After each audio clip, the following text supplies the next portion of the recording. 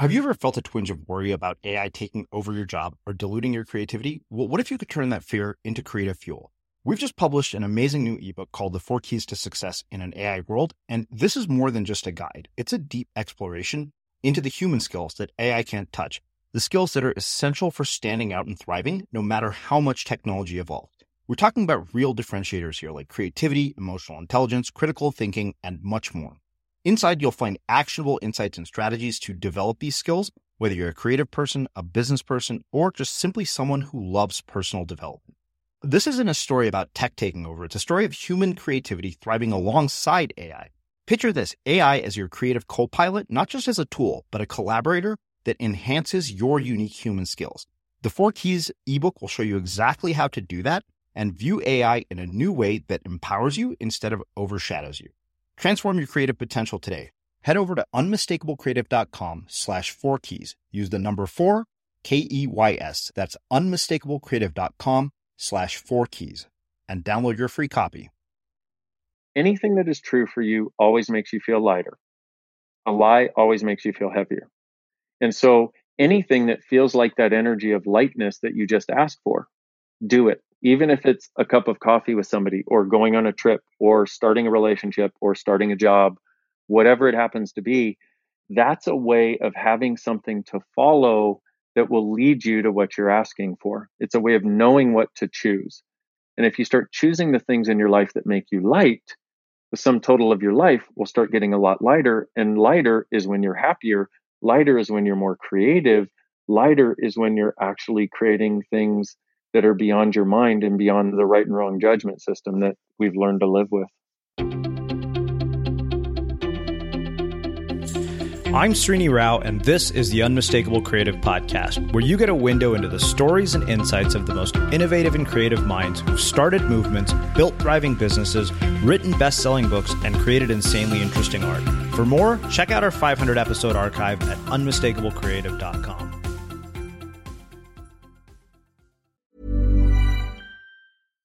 Here's a cool fact.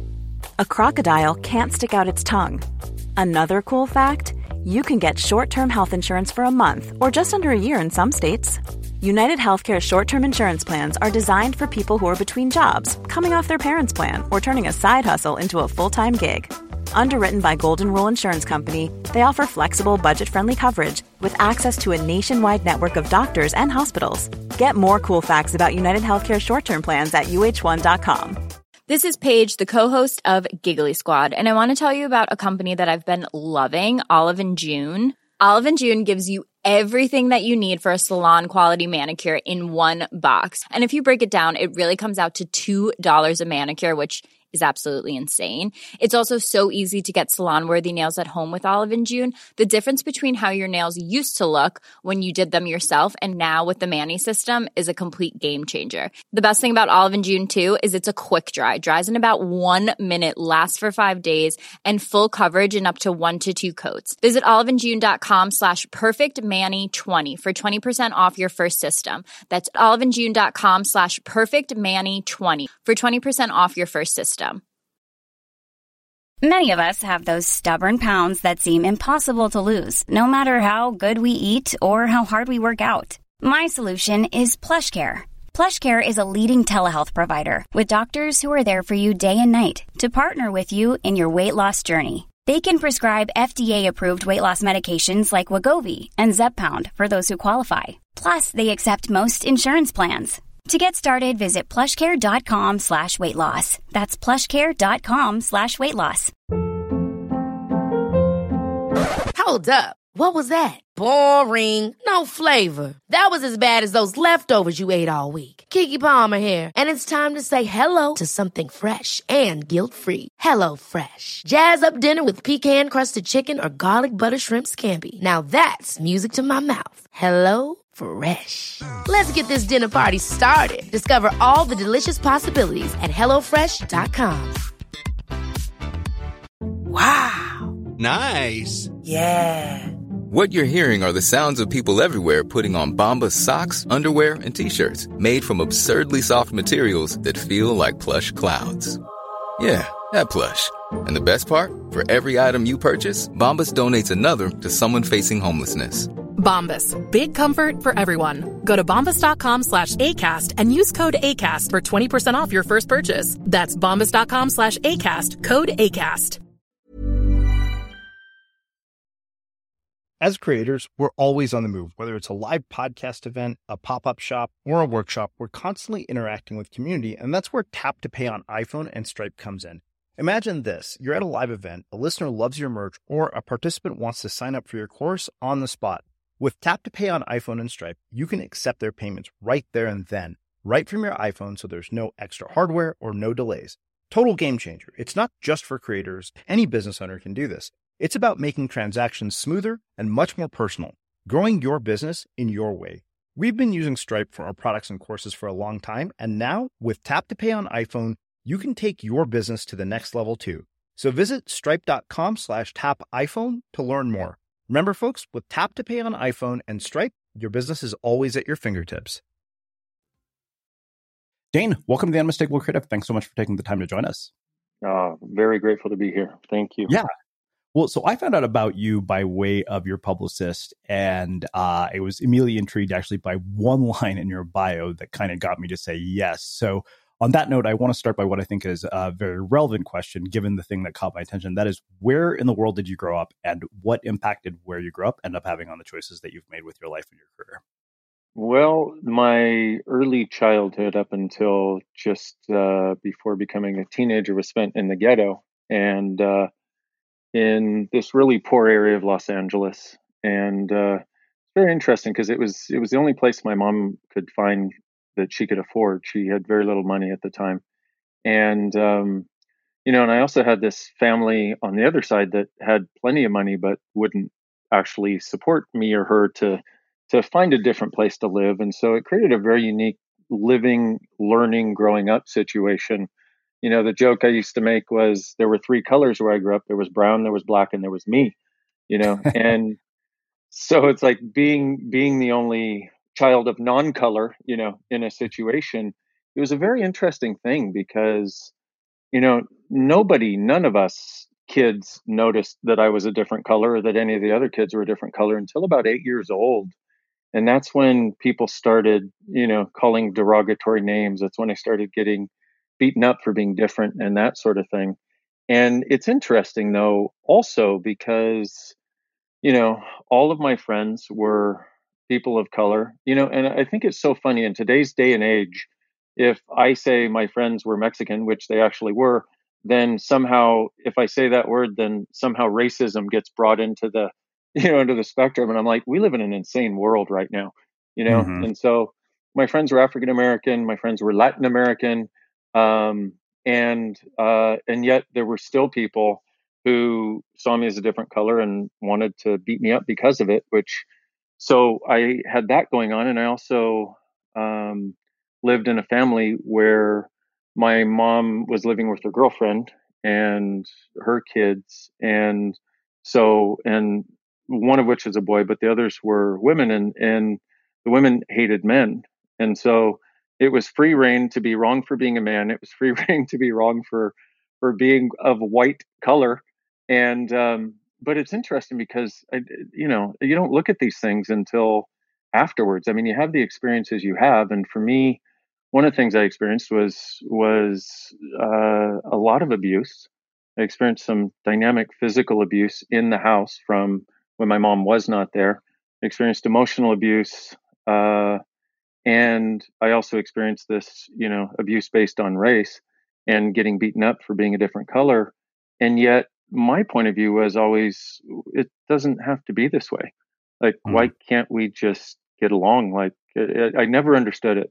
And even after, after being abused by women, because it was women that were actually sexually abusing me, I didn't look at it and go, wow, I hate women. This is because of women. I looked at it and went, these people are messed up. Like, I knew it was the person. And I think, we're living in a world right now where people want to say, if you're this color, you're this kind of person. If you're female, you're this. If you're male, you're this. We're all people, and all of us people make different choices. And so at about, I guess, 11, my mom and I finally moved out of the ghetto. Now, contrast this with every other weekend I was going to live with my grandparents, who actually were pretty well off, upper middle class, I'd say at the time. And, and so I would go there on the weekends and I would have nice clothes and nice things to eat, nice happy time. And then I would go back during the week and just dread Sunday evening when I had to go back and live with these people who just hated me. And I think there's so many things in that a lot of people experience in their daily lives, maybe at that level or maybe at a lesser level where they're living in a world that they don't like living in. And as a little kid, I didn't see any way to get out. And I think, what can we together change to make it so it's different for all of us? Yeah. So, what I wonder is you had sort of a front row seat to something that most of us only witness through media or movies like Boys in the Hood. What do you think that me as somebody who has never experienced that and growing up in an area like that, what misperceptions do you think that and biases do you think I have from just what I've seen and what I've experienced through movies and media? Oh, goodness. Where to begin? Because for me, the bias from not having necessarily lived something and not having walked a mile in someone else's shoes, it's like there are so many, and they range from small to huge. But even the bias that you'll see in movies, people in impoverished areas, and there's all this crime and there's all that stuff. Yes, and at the same time, these people are living their lives. It's like they know, they've got a drug dealer down the street on the corner or wherever it is, but they don't stop living their life. In other words, from the outside, you'd look and go, "Whoa! If I moved in here, I'd be terrified and I'd stay in my house trembling all day." That's not what they do. They live their life and they take the best precautions they can. They, as I did when I was living there and my family did. And, you take the best precautions you can and you live your life and you handle what needs to be handled as it comes up. And I think there's a lot of desire to separate from that in a lot of other, if you're not in that situation, there's a desire to even separate from the reality that it exists rather than a desire to engage on the level and with the awareness that, okay, these are people with families also. They are actually living they're not just living when the cameras are rolling and when this drama situation is going on and somebody's getting shot or arrested or something. They're living their lives here, doing the best that they can.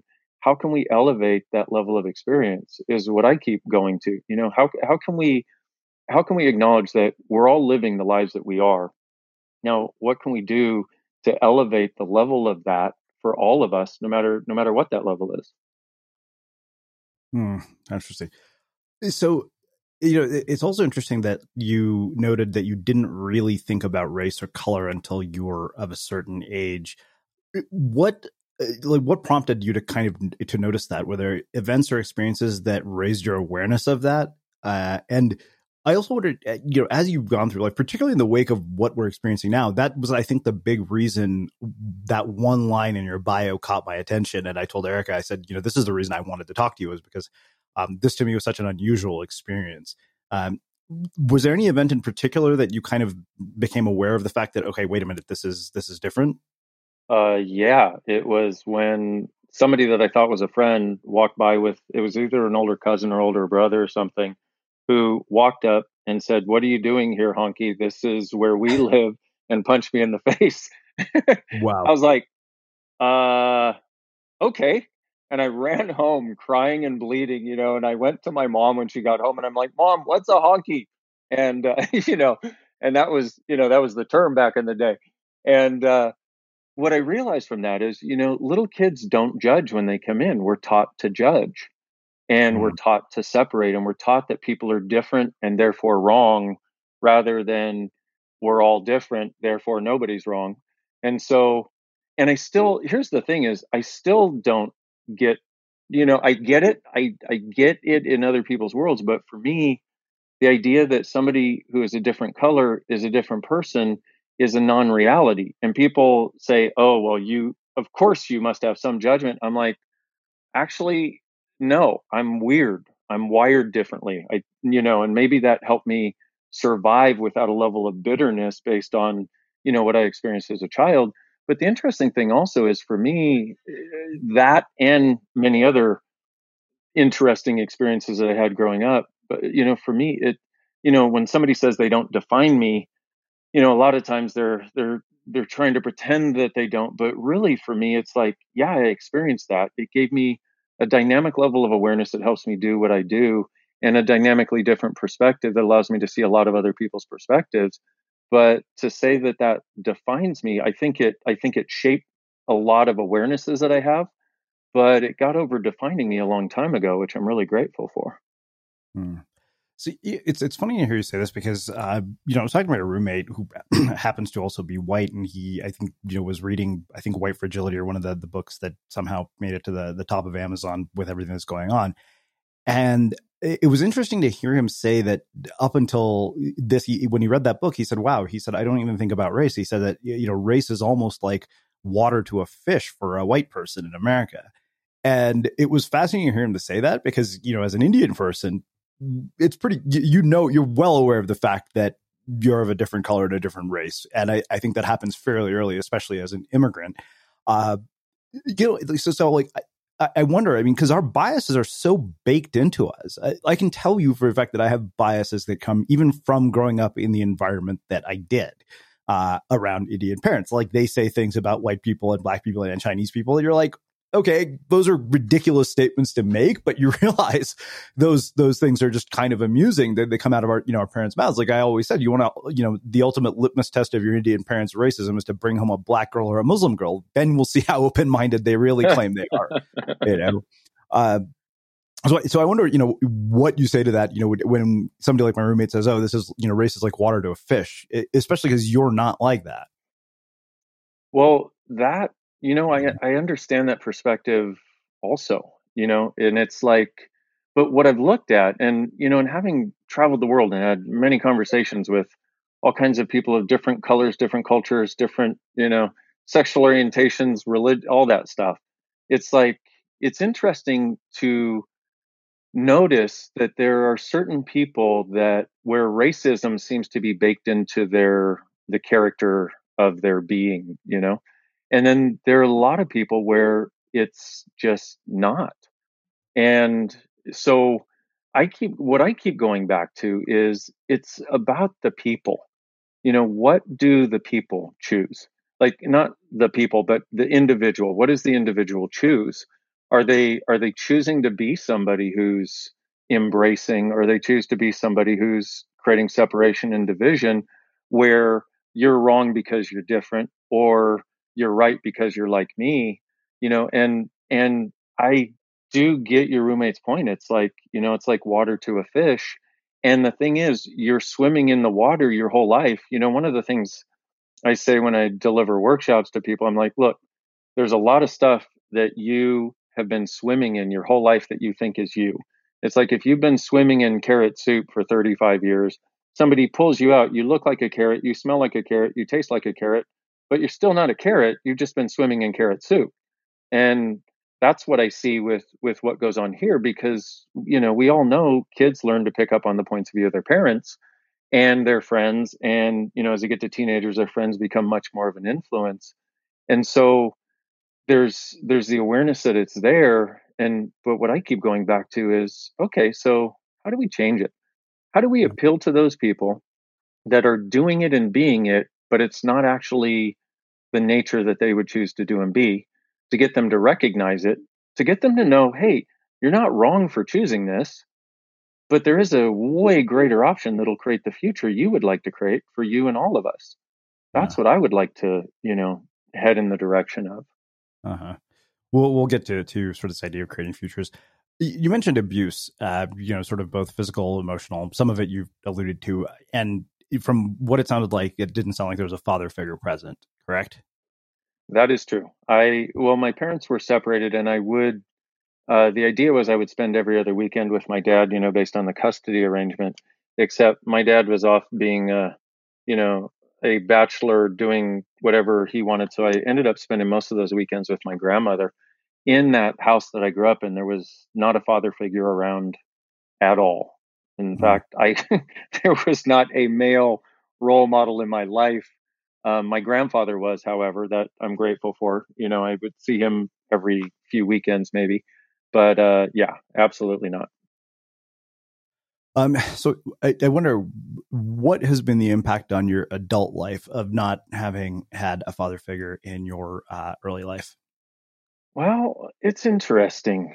I look at some of the things that people have in their lives, and my sense is we choose a lot of those things, even a lot of times when it doesn't look like it. But one of the gifts for me of not having a father figure like my father around was I got to avoid a lot of the racism, the sexism, the bigotry, the sort of self-centered unkindness that a lot of people perpetrate on the world. And from other perspectives, though, when I started dating, and for so much of my dating history, I was trying to be the opposite of what men had supposedly been to women.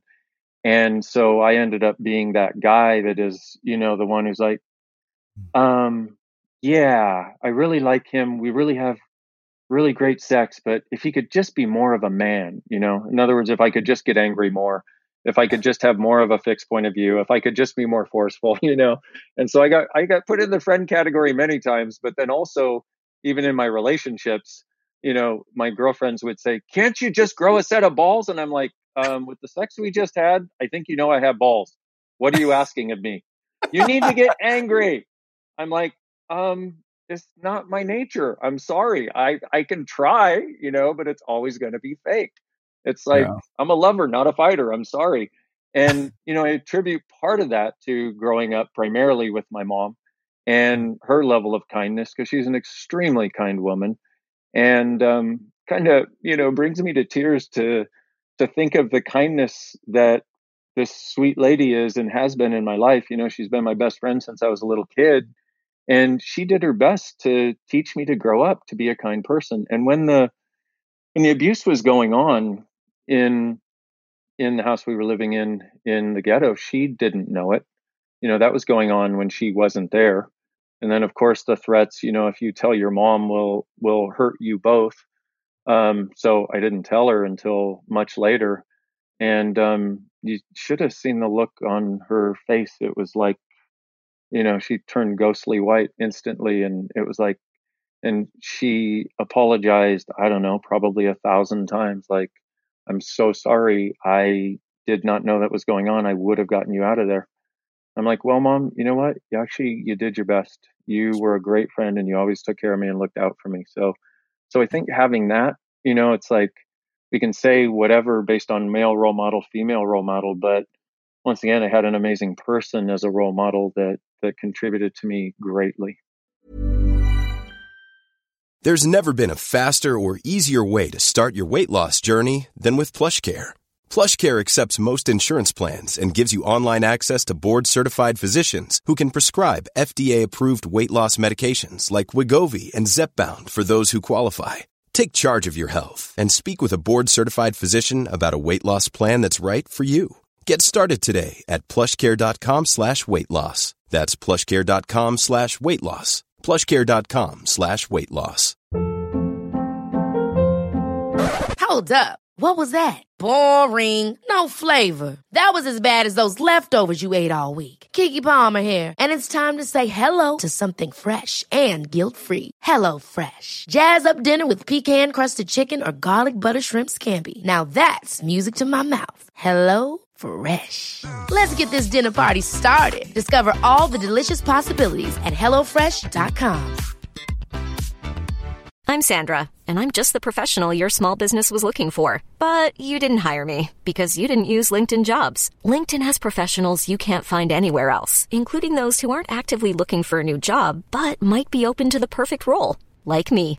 In a given month, over 70% of LinkedIn users don't visit other leading job sites. So if you're not looking on LinkedIn, you'll miss out on great candidates like Sandra. Start hiring professionals like a professional. Post your free job on linkedin.com/achieve today. A lot can happen in 3 years, like a chatbot may be your new best friend. But what won't change? Needing health insurance. United Healthcare Tri-Term Medical Plans, underwritten by Golden Rule Insurance Company, offer flexible, budget-friendly coverage that lasts nearly 3 years in some states. Learn more at uh1.com. Many of us have those stubborn pounds that seem impossible to lose, no matter how good we eat or how hard we work out. My solution is PlushCare.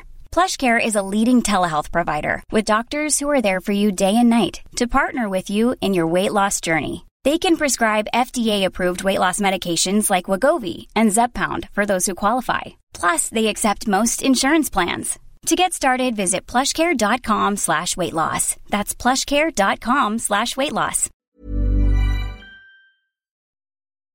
As creators, we're always on the move. Whether it's a live podcast event, a pop-up shop, or a workshop, we're constantly interacting with community, and that's where Tap to Pay on iPhone and Stripe comes in.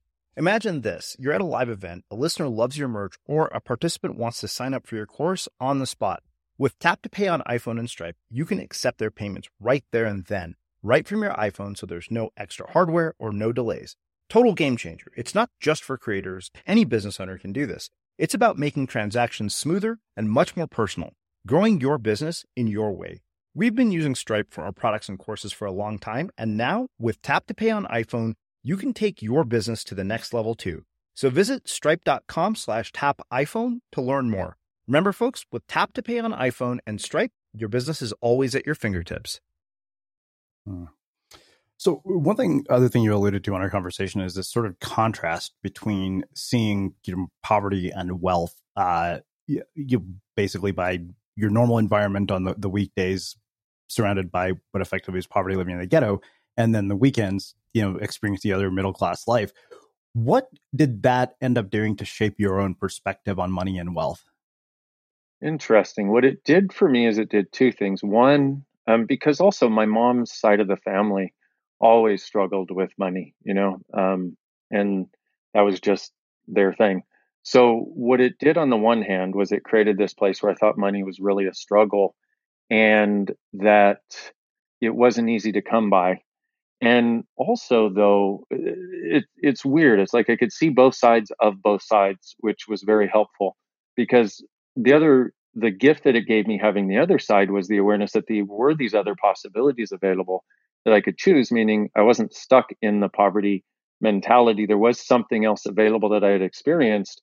And looking at it, I'd rather have the one with money, thanks. And I remember driving with my relatives one time with my mom's aunt or my mom's sisters.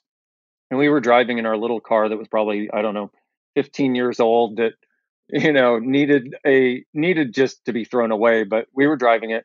And this Mercedes convertible passed us up with two people in it. Looked like they were having a great time. And I went, "Oh, cool car." And all of my aunts looked at me and said, "Those people with money are not happy." And I looked around and I was probably 12 or 13 at the time. I looked around at the people in the car and I was like, they couldn't be any less happy than you people, And it was that moment where I went, you know what? I'm going to try money out because you have no money. You have this superiority, like the idea that money with people aren't happy. I said, but you're no happier. You're less happy than most of the people I know. And so what I always did for some reason was look from all these different perspectives, from the time I was a little kid and start to sort of craft what I desired as a future based on what I liked, what I didn't like, but also what seemed to be working with people's points of view and what didn't seem to be working with the points of view that they had. And so I started looking at, okay, what would I like to have? I'm like, okay, so they tell me people with money aren't happy. I'm like, but I know one person with money that's happy, my grandfather, and I know some other people that seem to be happy and they seem to be nice, even though my family says everybody who has money is evil. And I looked at that and I'm like, even as a kid, I was like, how could money make you evil? I think something different is going on here. And so it created a place where what I wanted to do was experience it because it would make my life easier, but also because I saw there were a lot of things that I might be able to create that I wanted to create that I couldn't create without money. And one of the things that occurred 20 years ago now was my business partner now, the guy that founded Access Consciousness, we had just met and we were having a conversation. I asked him to help me with my money stuff because I was struggling with money for the first 30 years of my life. And he said, "So why do you want money?" And I went, "Well, I don't know. I'd just like, to have things be easier and more fun." He said, "Well, let me give you a different perspective." He said, "The purpose of money is to change people's realities for the greater." And my jaw dropped. And I went, "What?" And he repeated it. And I went, "Okay, I'm finally willing to have it. If I can create people's realities as greater with it, then I'm in." And that one conversation started changing my willingness to have money.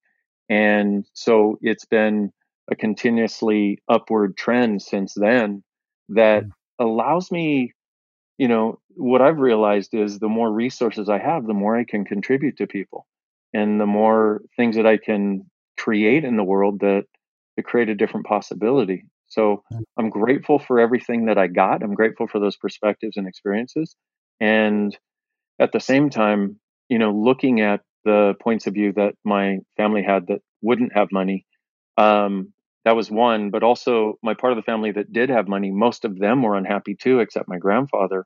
And so I realized, putting those two together, it wasn't the money that made you happy or unhappy. It was whether you chose to be happy or unhappy or not. So I think one other thing that's really struck me about the way you tell the story, and I'm curious if you realize this when you're younger, it's only something you recognize in retrospect. You seem to have like an unusual level of self-awareness for somebody so young. And I wonder if that's just the byproduct of the environment that you grew up in, and why you think more people are not this way. Because I think I was talking to somebody yesterday who was interviewing me for the podcast about intuition.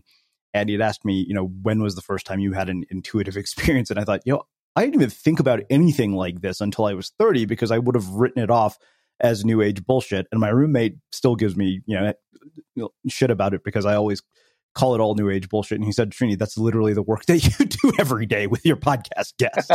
But, I think there is something interesting about this because, for most people, it seems to take some sort of crisis or catalyzing event before they start to, delve into this sort of self-exploration. But you seem to have had a very, very high level of self-awareness at a young age. What do you think is just the byproduct of your environment? Well, I think part of it is a byproduct, definitely a huge part of it is byproduct of the environment. But I also think we just are who we are. And I think a lot of people but if you also look at it, let me give you actually probably a more honest answer. I can postulate, but truth is, I have no idea. I just am who I am, so that's the most honest answer. But if we postulate a little bit, if you look at the crises, it's like I went through them from the time I was 2 years old until about 19. So it's like I had plenty of crises to handle and deal with. And I also knew that because I got to a place 20 years ago where I was going to end my life if things didn't change. In fact, I was literally I planned the date. I knew the how. And I had done all the friggin' stuff under the sun and it would work for about 3 days. And all I was really looking to do was get happy. And then finally I had a session of this stuff called Access Consciousness and I literally got happy. But what she did is she gave me some tools to use next time the universe wanted to cave in on my head. Those tools actually worked. So I got happier and happier and happier. But had that not come into my life, I wouldn't be talking to you right now because I was tired of being unhappy, even though I was trying everything under the sun to change it. And so it's like one of the things is the level of self-awareness you have, if you don't have a reference point for it that lets you know it's awareness, which is what goes on, our suicide rates across the world are just jumping rapidly right now. And my sense is part of that is so many people are so sensitive and so aware of what's going on around them. And but what they don't have is the level of awareness that allows them to separate themselves from what they're aware of. And so they think it's all theirs. The weight of the world is on their shoulders and they can't see any way out. So I realize it's a very roundabout answer to the question, but it's like it's like I am who I am and I had a lot of stuff at the beginning that made me question life at a very young age, which are things that, shouldn't be done to a child or delivered to a child. But when they are, what I did was I'm like, I'm going to survive this. I'm going to find some way to survive mentally and physically, which is what I did. So let's talk about this whole idea of access consciousness. First off, what led you down this trajectory? Because I think, like most people I talk to, this isn't a career that you find in a high school guidance counselor's office. True story. It was actually, I am, probably like a lot of your listeners is, I realize now I'm a seeker, somebody who has always looked for different possibilities. And so I tried all the stuff that was out there at the time, including metaphysics, psychology, self-help, business development, anything I thought might lead me to a level of happiness. Because from the time I was a little kid, people would say, "What do you want to be when you grow up?" And I'd go, "Happy." And literally, my grandmother asked me this, "What do you want to be when you grow up?" I said, "Happy." And she said, No, you don't understand the question. Do you want to be a doctor? Do you want to be an actor? Do you want to be a garbage man? I said, yes, as long as I'm happy. I didn't care what I did. So here I am being a chiropractor, starting my second practice, and lower than I've ever been in my life, because I thought once I got to be a chiropractor, I'd be able to create the miracles in people's lives I wanted to. That wasn't happening.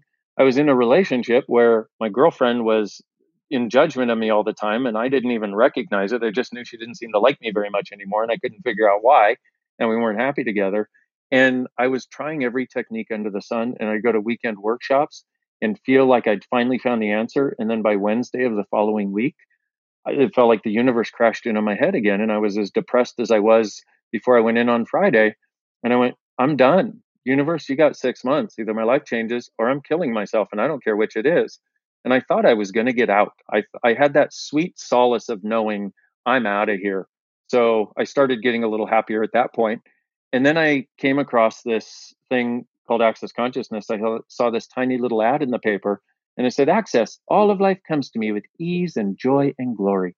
And I wanted to kill the person that put the ad in the paper. So anyway, I learned that if you hate something or love it, there's something there for you. I called and I had a session of this thing called bars. And it's somebody just puts their hands really lightly on your head. There's 32 points on the head. Well, and I was expecting absolutely nothing from this. Okay. And so anyway, she puts her hands on my head, and I feel this energy that feels just kind of like being cradled and safe. And I guess I probably hadn't felt safe my whole life, And I was like, whoa, that's different. And then after a few minutes, as she's moving her hands to different places, I start giggling like a little kid. And I'm like, and I was giggling for the next hour.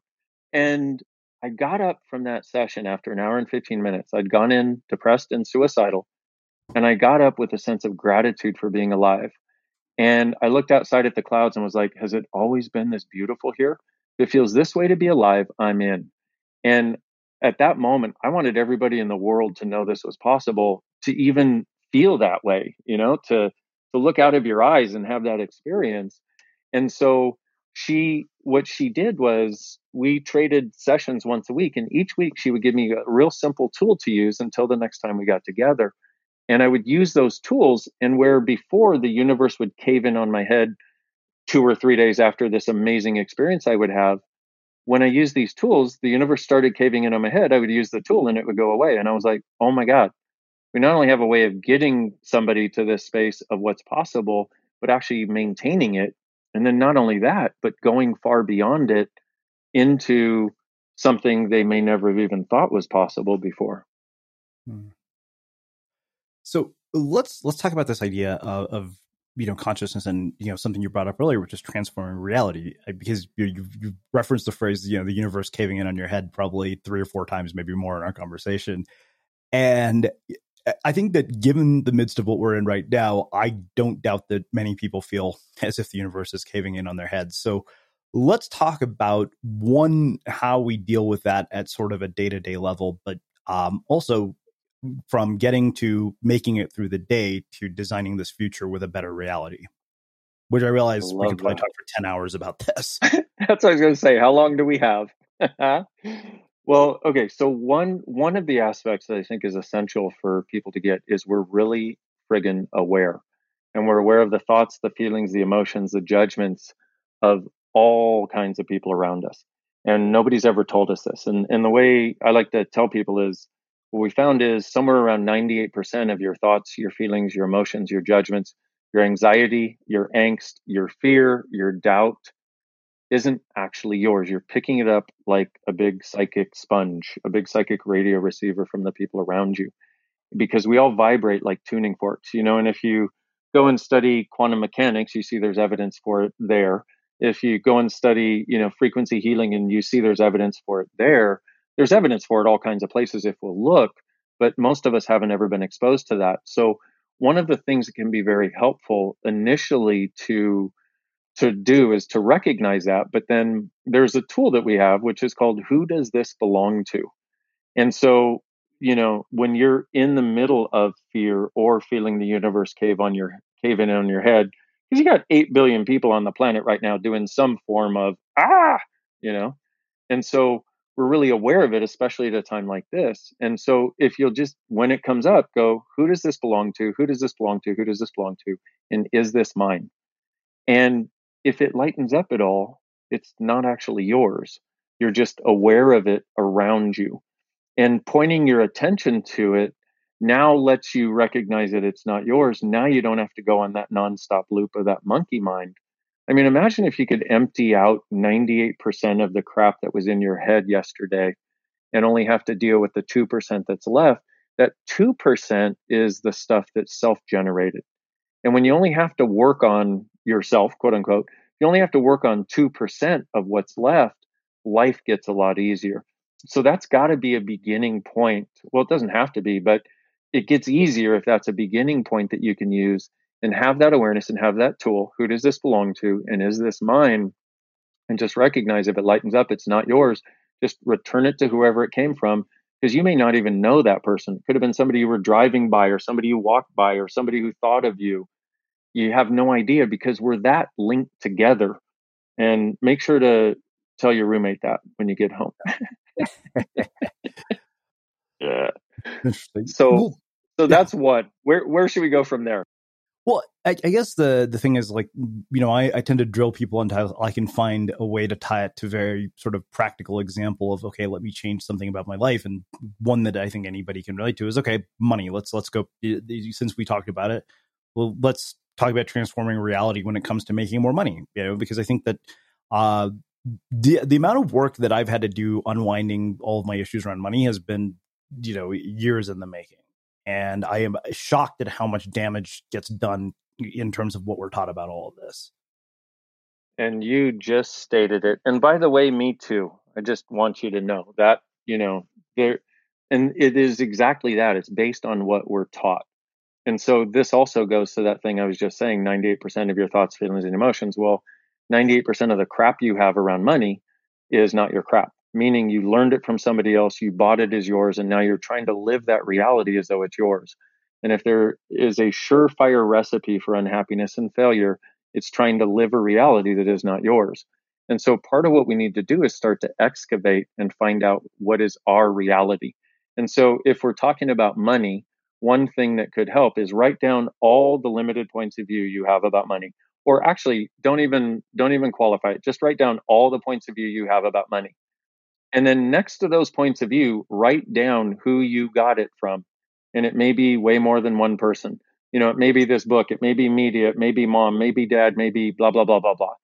And this part, what that is doing is getting you, number one, it takes, and sorry, I did not explain, but I have ADD, ADHD, OCD, and autism all rolled into one. So there are many bright, shiny things that want to be said all at one time. So I apologize for not being able to walk a straight line. Just not something I can do. So having said that, one of the other things that you want to do is you want to unearth the hidden points of view. So, but as you do that, as you start the stream of consciousness, which is delving into your unconsciousness, what will occur is you'll start to get aware when you write down all the points of view you have about money. You'll start then getting to the hidden ones that you didn't even realize you had. And you want to write down either where you bought that, or what the situation was in just a few words that brought that up. Now, we have this thing called a clearing statement, which from my point of view is the biggest personal development upgrade in the last 200 years. It's a little beyond the scope of what we can probably talk about here, but it's a way of going back to the point of creation and undoing where you bought that point of view. But for this, if you get clearer on the points of view, recognize where you bought them, and then go, okay, POC and POD, where I bought this is mine, and everything I've created and uncreated based on that. And POC just stands for going back to the point of creation of the thoughts, feelings, and emotions at that moment. And the POD stands for the point of destruction, where you took something that was creative and put something less creative or destructive in its place. Just go POC and POD wherever I bought all that is mine. And then what you want to do is you want to go, okay, if I had no past, if everybody in my life died today, what would I choose regarding money, and who would I bring back into my life tomorrow? And it's a way of getting yourself, it's one of the ways of getting yourself to the awareness that what you've been living and what you've been doing with money has been based on a long past with many billions of points of view, probably. And you can't necessarily go back and change every one of those points of view, but by getting the sense of what you would like your future to be, what you can do is you can start to recognize where the choices you make create that future and where the choices you make destroy that future or decay that future. And so if you could ask yourself, okay, if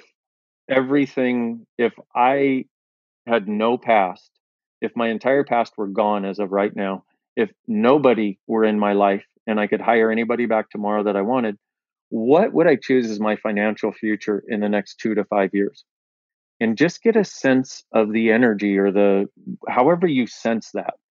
You know, for me, energy is very practical. For other people, it seems a little airy-fairy, but everybody who's successful in business has a sense of energy and follows it. So that's the sense I'm trying to use this in. But if you could ask, if I could have anything as my financial future, if I could have anything as my life regarding money in the next 2 to 5 years, what would it be? And what happens is there's something that comes up. There's either a sense of ease or space or something that feels way different than what today is showing up as. But given that I said 2 to 5 years, you can't figure it out logically what specifically that's going to be. So what you have to do then is then you get the energy of that, because you can't do it 5 years in the future without getting the energy of it. And you can't linearize it. So then what you want to do is realize that anything that is true for you always makes you feel lighter. A lie always makes you feel heavier. And so anything that feels like that energy of lightness that you just asked for, do it. Even if it's a cup of coffee with somebody, or going on a trip, or starting a relationship, or starting a job, whatever it happens to be, that's a way of having something to follow that will lead you to what you're asking for. It's a way of knowing what to choose. And then one other element that you want to add in, and this is really helpful, and also I would say really vital actually, in knowing what to choose that will create the life we actually desire. And it goes beyond all thinking and all that stuff. What you do is you ask, if I choose this, what will my life be like in 5 years? So if I choose to take this choice, this next step, if we choose to do our marketing this way, what will our lives and what will my life and what will the business be like in 5 years? And if we choose to do it another way, what will it be like? And if we choose not to do it at all, what will it be like? Those will all have a different sense of lightness or expansiveness to them. You want to go for the one that creates most lightness and expansiveness. And if you start choosing the things in your life that make you light, the sum total of your life will start getting a lot lighter. And lighter is when you're happier. Lighter is when you're more creative. Lighter is when you're actually creating things that are beyond your mind and beyond the right and wrong judgment system that we've learned to live with. Wow. So one other thing that I couldn't let go of that you said that really caught my attention was you mentioned, autism, ADHD, and all this other stuff rolled into one. And the autism thing in particular, I think, was what struck me as strange, because you're having a conversation with me, and I don't think anybody would have ever gathered that if you hadn't said that. Like, even, nothing about the way that you're speaking to me indicates that. So I had to ask, about that in a bit more detail. Well, so let's look at some of the characteristics that autistics have. They don't have a right brain, left brain function as such, like the rest of the world does. They also have a different sense of time, meaning they don't function from past, present, and future also, which is one of the reasons they have such a challenge communicating. Not only that, they have an intense level of sensitivity of others, which is why they often won't look you in the eyes, because there's so much download that they get that it creates a level of discomfort for them. But there are a lot of really high functioning people who have aspects of the autism scale that are some of the most brilliant creators we have on the planet right now. Now, I'm not saying that to put myself in the case of the most brilliant creators on the planet. It's just in studying this and in looking at the where the I guess that we call it the psychoenergetics of it, and in also working with autistic people, what I've realized is there are a lot of people who have a lot of these capacities, and what they get labeled as is disabilities. And so, for example, I've worked with parents with autistic children, and they're having such a difficult time in school. And one of the tools that I've given them, because one of the things that they try to get autistic kids to do is be more linear. And I'm like, that is like trying to take a rainbow colored unicorn and make it drab gray. Instead of that, why don't we look at the gift this child is presenting us with a different way of viewing the world, and see how we can step up to their way of communicating that is not as linear, not as limited. And so we worked, my friend Gary and I worked with this family who had 3 autistic kids, if you could imagine, and they were like 4, 7, and 11, and oh my goodness, they had their work cut out for them. And so one of the things that we suggested they do is, instead of trying to plot on a clock each event for the day, which the kids hated and never understood, we said, look, take tomorrow for example. And what we want you to do is play tomorrow like a movie of everything they're going to do, that but it's like a movie that is played instantaneously.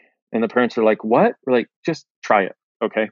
And so they didn't understand it, but they went home, and with each kid individually, they were like, okay, basically, here's tomorrow in an entire movie and everything we're going to do. And it'd be great if you could put on your clothes and eat and do all the stuff that you've been resisting. They came back the next day, and they were like, oh my God, we finally found a way to communicate with our kids. We were being too slow. We were trying to make them linear. We didn't realize they're nonlinear. We gave them the whole day, and it took about 3 seconds for each kid. I don't even know how we did it, but our one child, who would never eat, not only ate breakfast, but ate at school and ate when she came home, and she had this level of peace. Our other child, who would never put their clothes on, not only put their clothes on, but actually got clean clothes for the first time ever that weren't wrinkled.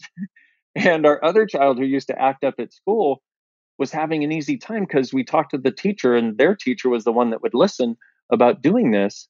They're like, this has transformed our whole way of being. And so when I talk about the autistic, ADD, ADHD, and OCD, what I see those as are actually capacities that we have. And I see these people as the X-Men, the mutation of the species to a higher order of function. And yet everybody's trying, not everybody, but most people are trying to put them in a box so we can make them more normal, as though normal has something wonderful going for it. But I don't know about you, but I think normal sucks. Yeah, I'm with you. Wow. Well, this has been really, really cool and insightful and thought-provoking. So I have one final question for you, which is how we finish all of our interviews at Unmistakable Creative. What do you think it is that makes somebody or something unmistakable? Choice and an awareness that their contribution is necessary, or the world will be missing the gift of the uniqueness they have to offer. Amazing. Well, I can't thank you enough for taking the time to join us and share your story and your insights and your wisdom with our listeners. Where can people find out more about you and everything else that you're up to in the world? You can go to drdainheer.com, which is DRDAINHEER.com. And or you can look me up on YouTube or Facebook. And on YouTube, I've got something like 400 videos now of free tools, free stuff, because I'd like to pay this forward. I'd like as many people in the world as possible to have the awareness that I had after having my bars run for the first time, going, it is truly beautiful here. And so that's my endeavor to contribute, as it were. Amazing. And for everybody listening, we will wrap the show with that. Thank you for listening to this episode of the Unmistakable Creative Podcast. While you were listening, were there any moments you found fascinating, inspiring, instructive, maybe even heartwarming? Can you think of anyone, a friend or a family member who would appreciate this moment? If so, take a second and share today's episode with that one person, because good ideas and messages are meant to be shared.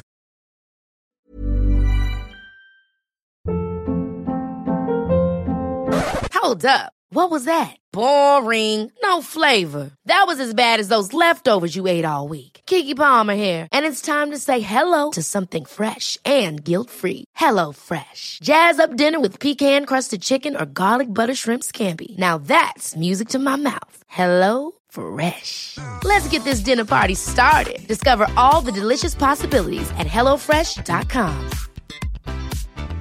Hi, I'm Daniel, founder of Pretty Litter. Did you know cats tend to hide symptoms of sickness and pain? I learned this the hard way after losing my cat, Gingy. So I created Pretty Litter, a health monitoring litter that helps detect early signs of illness by changing colors, saving you money and potentially your cat's life. Pretty Litter is veterinarian developed, and it's the easiest way to keep tabs on your fur baby's health right at home. Go to prettylitter.com and use code ACAST for 20% off your first order and a free cat toy. Terms and conditions apply. See site for details. Imagine the softest sheets you've ever felt. Now imagine them getting even softer over time. That's what you'll feel with Boll & Branch's organic cotton sheets. In a recent customer survey, 96% replied that Boll & Branch sheets get softer with every wash. Start getting your best night's sleep in these sheets that get softer and softer for years to come. Try their sheets with a 30-night guarantee. Plus, get 15% off your first order at bollandbranch.com. Code BUTTERY. Exclusions apply. See site for details. Have you ever felt a twinge of worry about AI taking over your job or diluting your creativity? Well, what if you could turn that fear into creative fuel? We've just published an amazing new ebook called The 4 Keys to Success in an AI World, and this is more than just a guide. It's a deep exploration into the human skills that AI can't touch, the skills that are essential for standing out and thriving, no matter how much technology evolved. We're talking about real differentiators here, like creativity, emotional intelligence, critical thinking, and much more. Inside, you'll find actionable insights and strategies to develop these skills, whether you're a creative person, a business person, or just simply someone who loves personal development. This isn't a story about tech taking over. It's a story of human creativity thriving alongside AI. Picture this, AI as your creative co-pilot, not just as a tool, but a collaborator that enhances your unique human skills. The 4 Keys ebook will show you exactly how to do that and view AI in a new way that empowers you instead of overshadows you. Transform your creative potential today. Head over to unmistakablecreative.com/4keys. Use the number 4, KEYS. That's unmistakablecreative.com/4keys and download your free copy.